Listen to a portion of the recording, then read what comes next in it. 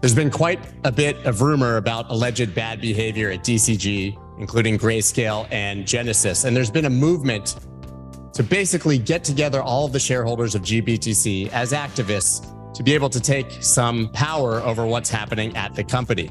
Some of that is being led by David Bailey, who also happens to lead Bitcoin Magazine, Bitcoin Miami 2023, the guy throwing the biggest Bitcoin conference in the world in just a matter of weeks. We talked about all of this and more in this conversation today. Let's go.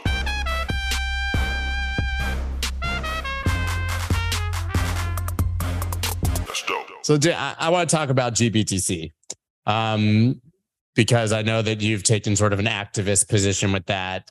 For full transparency, and everyone knows I'm an early investor in Valkyrie, and I know Steve shared some of the ethos of how to handle that situation alongside you. What's going on with GBTC now in your mind, and what's your approach to it? Yeah, so it's a complicated situation. First off, overall, I would say my perspective on the issue, and this is something that we got pulled into, not something that I wanted to be involved in or I intended to be involved in, but we kind of just got pulled into it. What Barry and DCG was effectively doing was not very dissimilar to what SBF and FTX and Alameda were doing. And ultimately, he was taking money out of one entity to feed into another entity where, he had his own shit coin that was able to absorb that money. And then he was able to profit off the top into his slush fund, which is the holding company, and deploy that into venture bets or real estate or whatever. So, the scale of the situation is roughly $10 billion has been lost to the assets that are in the portfolio. They haven't been lost, but what it's trading at is roughly 40% discount to the assets in the trust. And so the scale of the situation is like 1 million people are out $10 billion. So we're talking about a situation like on the same level and scale as FTX and Alameda. So that's the state of play. The two, to cut to the end, I guess, the two most pressing relevant things that are happening right now. One is you have this bankruptcy occurring at Genesis. That is kind of like dates are starting to collide, where basically Barry needs to pony up money to the Genesis creditors that he doesn't have. And unless he's able to strike some sort of deal with them, there's going to end up being a default by DCG, and ultimately a DCG bankruptcy, and the Genesis creditors will become the new owners of DCG. So from the Grayscale perspective, if you're trying to get a deal done to be able to redeem your Bitcoin out of the trust, right now you have to negotiate with Barry. But in that set of situations unfolding, which again, the deadline for that to all unfold is the next month, if he's going to make good on this debt or not. Now we'd actually be doing a deal with the Genesis creditors, who are easier to work with, let's say. So that's one relevant item. The other relevant item is around litigation that's happening. Specifically, there's one lawsuit that's being brought by the Alameda estate, which is now represented by John Ray of kind of Enron fame, and Quinn Emanuel, which is one of the best law firms in the country.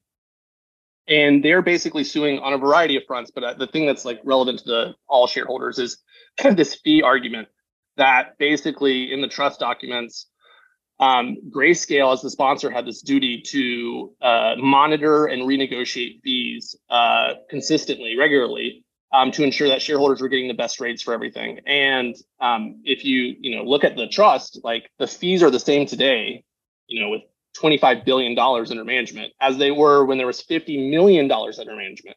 So this is the most profitable trust in the world. These fees are completely whacked out. And so their argument is okay, hey, show us the board minutes and the meeting minutes and the decision-making process that you guys ran to determine that your rates that you're charging are competitive. Because if you didn't do that, then you weren't in compliance. You breached the contract that you signed with the shareholders. You weren't in compliance with what you said you were going to do for shareholders, and we need to claw back $1.5 billion in ill-gotten fees that you owe shareholders, which is a substantial sum relative to the total. I mean, that's almost 10% of the value of the trust right now. So that is already been filed, and there's kind of, let's say, looming deadlines for that going to court. And that case will be most likely resolved this year. So it's like a fairly time sensitive thing. And our kind of focus right now is getting the biggest shareholders educated about the action, talking to them about whether they want to join Alameda in that complaint. It's interesting. I spoke to Sunshine not that long ago, and he made the contention, which seemed compelling at the time, that they were a completely separate entity, and effectively the GBTC itself had nothing to do with Genesis. There was no, so that there was a wall, right? And sounds like that's not necessarily the case in your opinion. So, what I was talking about with the bankruptcy, that specifically, there isn't a wall between Genesis and DCG. They owe this credit. And, what I would respond back to on that is like, first off, all these loans that were not disclosed to investors, where they're basically allowing firms like BlockFi and Three Arrows and Alameda and Celsius to take shares in the trust and use them as collateral to borrow against, where then they could take the cash they borrowed and put more money into the trust. Every one of those transactions and the loan documents from every one of those transactions had to be signed off on by Michael Schonestein. If you look at the loan agreement from Three Arrows to Genesis, at the bottom of that loan agreement is Michael Schonestein's signature. So how he can claim that he was unaware of what was going on or that was completely separate, he had to approve each transfer of those shares, those restricted shares. He knew exactly who the counterparties were. He knew exactly the details of the loan. So that's just bald-faced not true. The second thing I would say is like, if Grayscale didn't actually care about the problems of DCG, like if DCG's problems weren't Grayscale's problems, then the path for Grayscale to fix the situation is very straightforward. Like they're able to immediately start offering redemptions, offer redemptions on some, prorated amount or some, defined window. Hey, 20% can redeem once a year, and it's going to take 5 years. We're going to lower fees from 2%, which is of NAV, which is absurd, to 1% of NAV, which is still expensive. Yeah, still absurd. Slightly less absurd. Yes, but at least investors wouldn't be like suing you for fraud. And provide basic transparency and shareholder rights so that you give some governance rights to your shareholders so that they can hold you accountable and be honest. If they did those simple things, they would still be a $1 billion company. They would still be making $100 million plus a year in fees. They'd still have 1 million customers in their trust product. Like they'd still be a fantastic company. The problem is that, when you're making $400 million a year in fees, $100 million in fees doesn't cut it for DCG because they need $1.7 billion to make good on all their debts. So that's where the perverse incentives are coming in. Like DCG needs to rob this piggy bank. And so Grayscale has to operate as a piggy bank rather than operating as an independent business that's trying to do, fulfill their fiduciary duty to their shareholders and their customers. So, that's what I would push back on. And they're going to lose the whole trust because they're exploiting it to such a vast degree when they don't have to do that. Just do the right thing by customers. It's pretty simple. So much to parse there in my mind. So when we were in Dubai at the Satoshi Roundtable, I crashed a meeting with the Three Arrows guys who did not expect me to be there and weren't so happy about it. Because I'm a Voyager creditor. And I asked Kyle a lot of these questions actually. And to be honest, I thought my bullshit meter was kind of flying left and right, but it aligns very much with what you're telling me. Yeah, I've gotten the chance, first off, Three Arrows owes me money. So I think we lost 100 Bitcoins in Three Arrows, which I'm not happy about. And I want my Bitcoin back. Okay. But I did get the chance to see Kyle in Dubai as well on that trip. And, as we've been kind of battling away at GBTC, he's been someone we've gone to try to ask questions about the relationship between the two entities. And, for better or worse, I would say the answers that he's given us, it's he tweeted one time, it's like, hey, if somebody called you up and was like, hey, please take $1 billion from me in a credit line, exactly what he told me when I asked him about Voyager. I said to him, what lie did you tell Steve Ehrlich to get him to give you $700 million for nothing? He said, I swear, on everything. He called me and said, I have $700 million. Please take it. I need to earn yield. And it seems like that's what everybody was doing. This chase for yield just sent all that money somehow funneling into Three Arrows. But So like he had a more aggressive tact than you do about DCG, to be quite honest, to the point where I was like uncomfortable sitting there hearing about it. I mean, I'm toning it down a little bit, but the DCG stuff is, I think crimes were definitely committed, and there's going to be. That's what he said. I mean, that was. And he said, I know because I saw it. But I try not to pander and tin hat too much. I guess that will all play out. So, but then I guess the next natural question is, what are you actually doing about it? Right. I mean, we talk about taking this activist view. Does that mean basically hoarding GBTC to become a larger shareholder, to have an impact on the process and effectively be able to gain control? Well, so, our goals are laid out on the website, redeemgbtc.com. And anyone who's listening to this, go check out the site. It's just a simple site. It has like our 4 goals listed on the site and a sign up form if you have shares to reach out to us to be connected and get more updates, et cetera. But so please go to that site and sign up. Our goals are straightforward. We just want to reduce the discount, and we want this thing to trade at the value of the assets that it's holding. And we think ultimately for that to be achieved, there needs to be a redemption process. And so we think, we've lost confidence that the redemption strategy that Grayscale says they're pursuing, which is this SEC lawsuit and this ETF strategy, is real. We don't think it's real. We think it's all bullshit, and it's a ploy to delay as they extract excessive and absorbent fees. So our strategy right now is just to basically be a central party connected to all the different shareholders. Like, this thing has a ton of shareholders. And before we got involved and put up this site, no one knew who the other shareholders were. Like, you can go on Bloomberg and you can see some of them, but that's a very inaccurate list of shareholders. And so when we put up this site, I mean, we've had 4,000 investors reach out to us at this point, representing well over 30% of all the shares, 35% of the shares. So, and a lot of these shareholders are large institutions with fantastic law firms and lots of resources. So each of them are kind of running their own strategy in parallel of like what they're trying to accomplish. So, we're tiny in the scheme of things. I think we have like a $5 million position or something in GBTC compared to some of these guys that have like. It's more about connecting the existing ones than buying it up per se and taking control. Exactly. That makes perfect sense. And you talked about this all sort of coming due. That's because of the massive, basically, loans within the company that are owed, correct? Yeah, so that's on the Genesis side, the loans, and then there's litigation that's going to court. And this is like Delaware Chancellery Court. So, Delaware, there's a reason everyone incorporates their companies in Delaware. It has the best legal system for corporate litigation. It's not just the protection side, also like shareholder side. Like, if you want to sue, like it they take it super seriously. Things move very quickly. So it's not like suing in New York where you could be bogged down in 5 years of litigation. Like, if it's a straightforward contract issue, like, it's going to be heard and it's going to be decided on pretty quickly. So it's the right court to go to battle in.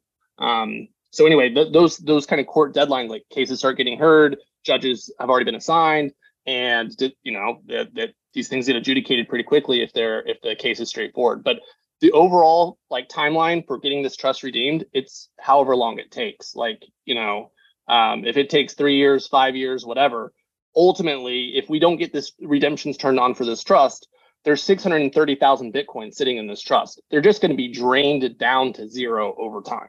Like, so, that's 3% of the world's supply of Bitcoin. It's the single largest holding of Bitcoin that exists. So, we really don't have any choice but to fight tooth and nail on behalf of shareholders until this thing is redeemed. What a shit show.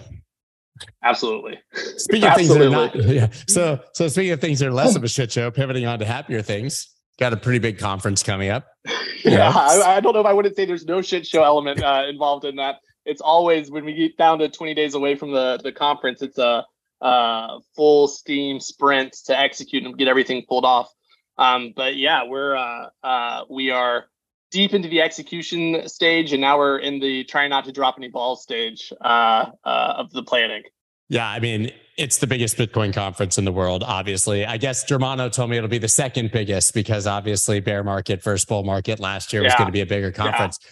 But I have to imagine that last year became such an overwhelming beast to some degree that you probably a sigh of relief to be able to do it the way you're doing it this year. Oh yeah. No, I mean, like last year was like I don't even know how to explain what last year's was like, but we had 26,000 people last year. This year we're going to be about half that size. So let's call it 13,000.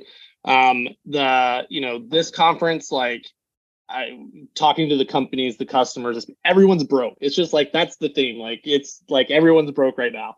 But the beauty of this movement, the beauty of Bitcoin is like, we don't give a fuck if we're broke. It was never about the riches. It was never about the Lambos. Like, this thing started by people that were broke. It was built by people that were broke. And, like if like the powers that be think that, okay, price goes down and they're going to demotivate this movement, they have no fucking clue who they're dealing with, what type of psychopaths we are. Like, we're all in. Like, they don't understand. We're all in. So, personally, I dig the bear market vibes. I dig the builder focus vibes. We're excited. We have some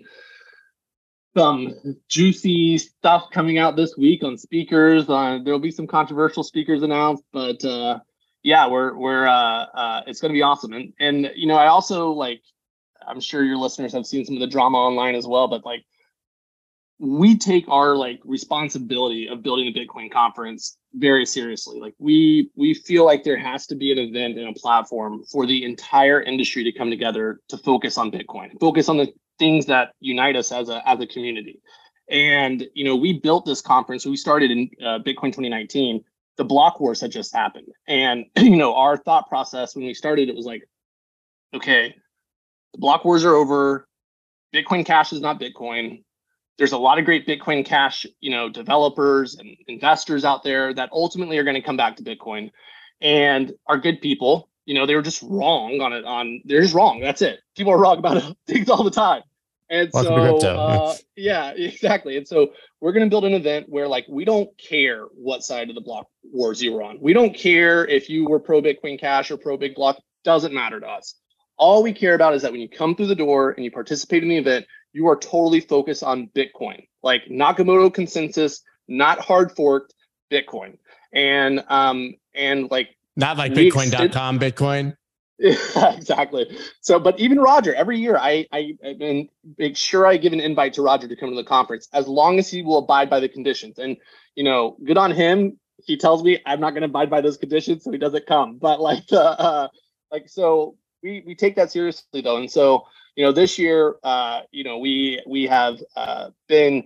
embraced ordinals. We've embraced all parts of the community that, from our perspective, like, is happening on Bitcoin. It is part of Bitcoin. You may not like it. You may not get it. You may not be part of it, but it's part of the Bitcoin ecosystem. And so, we're trying to be the place where, all parts can come together, and then they can consume the ideas that underpin Bitcoin, the Bitcoin OG vibes of freedom, of censorship resistance, of fucking free market economics, Austrian economics. Like, we're trying to take these old ideas and make them consumable for a new generation of Bitcoiners. And so, yeah, there'll be a little bit of drama around that because, not everyone agrees with that take, but frankly, we don't care if people agree. That's our take, and that's what we're going to build. That's what we think the Bitcoin community needs. Can you give us any, hints or clues as to what kind of massive announcements or guests we might see? Anyone you've announced that you can discuss that people don't know about yet? I saw you going to war with Greenpeace. That was fun. Yeah. So, we actually tried really hard to get the Skull of Satoshi to the conference, and Greenpeace has like locked it down. The artist is under a contract and yada yada. But like, evidently, we were down to like pay for the Skull of Satoshi and everything to come and bring it to the event.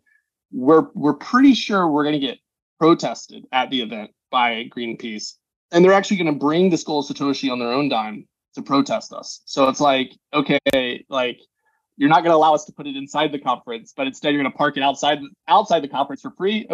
Okay, thanks, guys. So they still don't exactly get that. I don't think they really understand what they signed up for, this whole change the code thing. But there's some big announcements we've already put out there. Samson Mao, I think I think he's the one who's speaking with this governor from Indonesia. People do not want to miss this. I think he might have our next Bukele-esque announcement.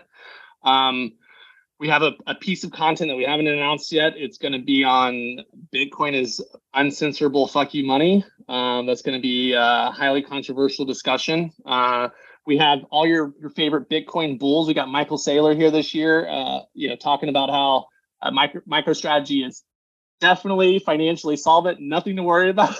Yeah, I have him on. Yeah, we've had him on quite a few times. It's almost like he laughs that question off at this point. He's like, come on, man. Like, we just went to 15. We're fine. Can you all not see that? The evidence is now like really right out there in the open. Yeah. Wasn't he supposed to get liquidated at 27 and 24? 20 was it, man. No chance, right? Dude, Miami is his stomping ground. So we always appreciate him being a part of the event. And I think we have a presidential nominee that we're going to be announcing today, but I don't want to share the name. So stay looking at Twitter. Stay looking at Twitter. to the Bitcoin Magazine account. Is that where we're going to see it? Sure. With Bitcoin Magazine or the Bitcoin Conference. Or your favorite Bitcoin personality, because I'm sure they're all going to be either cheering it on or booing it as soon as we announce it. Can't we all just get along, right? The old words of Rodney King. It's like it used to just be Bitcoiners versus shitcoiners, but this year has really been the year of Bitcoiners turning on each other and sort of cannibalizing the community for the reasons you said, whether it's ordinals or Whenever the price is down, people start feeling salty, and I feel like for those that have been around a really long time. Like you don't see the same level of division, because it's like you realize that like your journey in this industry, it's a journey. It's an intellectual journey, and it evolves and changes over time. You learn new things and you change your opinion on things, and like you realize you didn't know what you thought you knew. Like that's part of the process. But I think there's a generation of Bitcoiners that are new. And, they see criticism of Bitcoin as like something that can't be tolerated, because it maybe they're insecure about Bitcoin's, role, or maybe they're insecure about what's going to happen to Bitcoin. And it's like, you can say that. I can't. I say that and I get absolutely destroyed. You're allowed to say that. You're in there.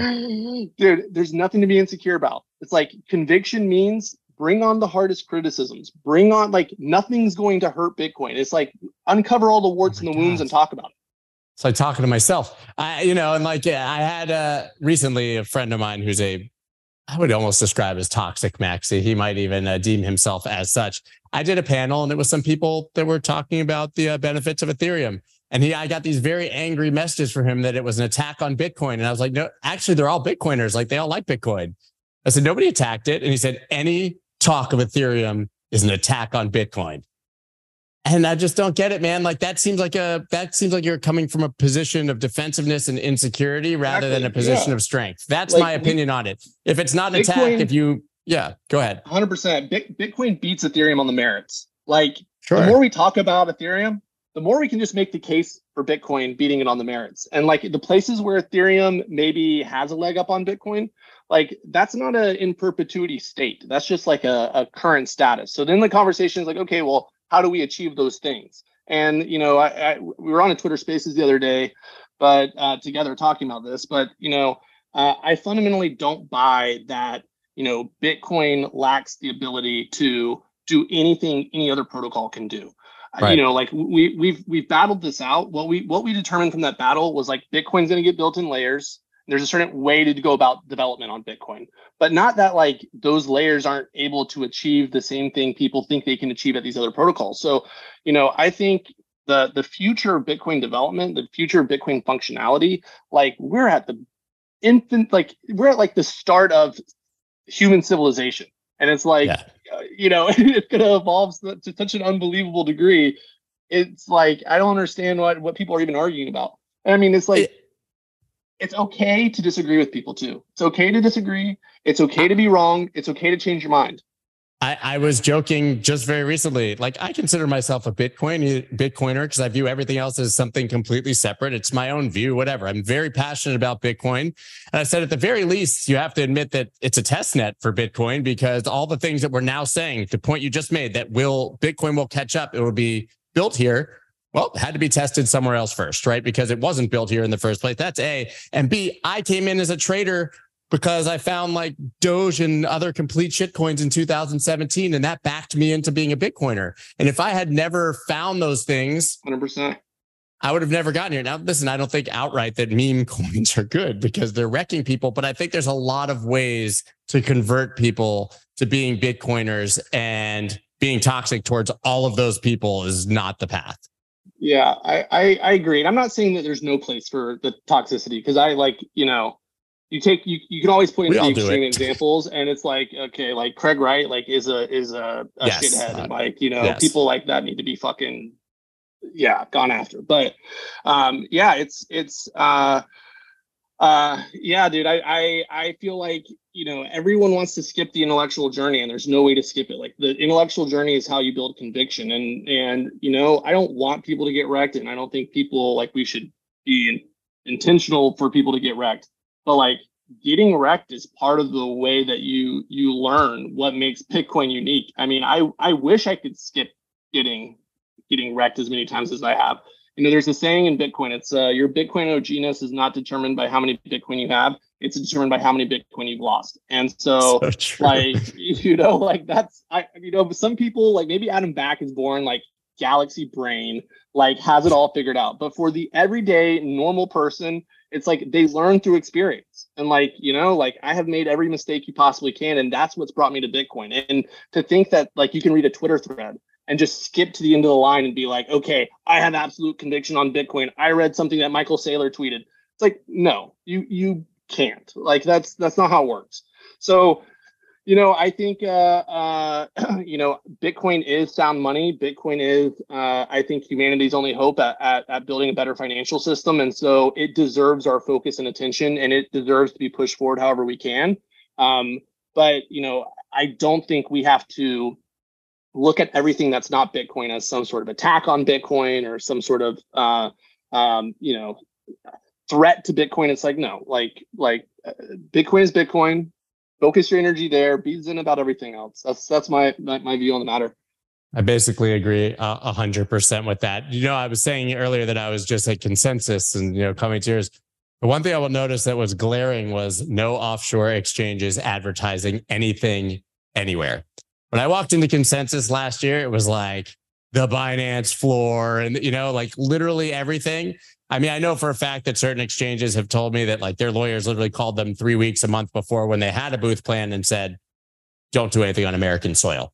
So I know that's problematic for you. I mean, I've talked to Mike, obviously, but like, yeah, this is war. I mean, this is war from the United States government, right? Like, don't even set foot on American soil with your booth, man. Like, that's what they told them.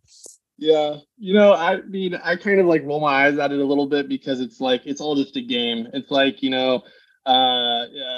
BitMEX can't have a foot in the United States. So they have BitMEX research, and it's like, okay, we're only going to talk about BitMEX research. And, we don't have any customers from the United States. And it's like, meanwhile, people are like on their phone, like VPN on, like logging in. So it's like, I love BitMEX. I'm not saying that happened. That was just a hypothetical situation, but it's just like this big game of like, theoretically, this big game, and it's just it's so silly. I mean, it's and that's like one of the reasons I think the talking points around the U.S. government and Bitcoin, they need to change, because like we don't want to create an adversarial relationship with the government. We want the government to see there being value in having this developed on American soil. And so like I'm very bullish on this group, Bitcoin Policy Institute.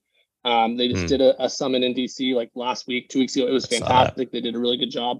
And they are flipping the talking points back at the politicians, and hey, you want to project American power? Okay, Bitcoin's your tool. You believe in the American dream and the ideas of capitalism, property rights, and freedom? Great. Those are the fundamental tenets of what Bitcoin's about. Oh, you believe in environmentalism? Okay, Bitcoin is environmental technology. And so they're just like developing the academia to be able to make that case to politicians. And I think, ultimately we're going to get buy-in on that view. But this whole kind of like shell game of like, hey, not on our soil, and then it's like, okay, Coinbase is now in the Bahamas. How many customers do you think they have in the Bahamas? A dozen? You know, as many as FTX apparently had. I don't know. Although there were those people who managed to like get Bahamas FTX accounts and take money out while there was no withdrawals. But I guess that's a story for a different day. You described something earlier that was just really interesting. You know, you were talking about Grayscale and you said that's still $1 billion business, right? I mean, it's a huge business, even if they do everything 100% the right way. I don't know why I want to talk about this because I don't, but that FTX, like he literally owned a casino where he could legally allow people to 100x and had free money and still somehow blew up tens of billions of dollars.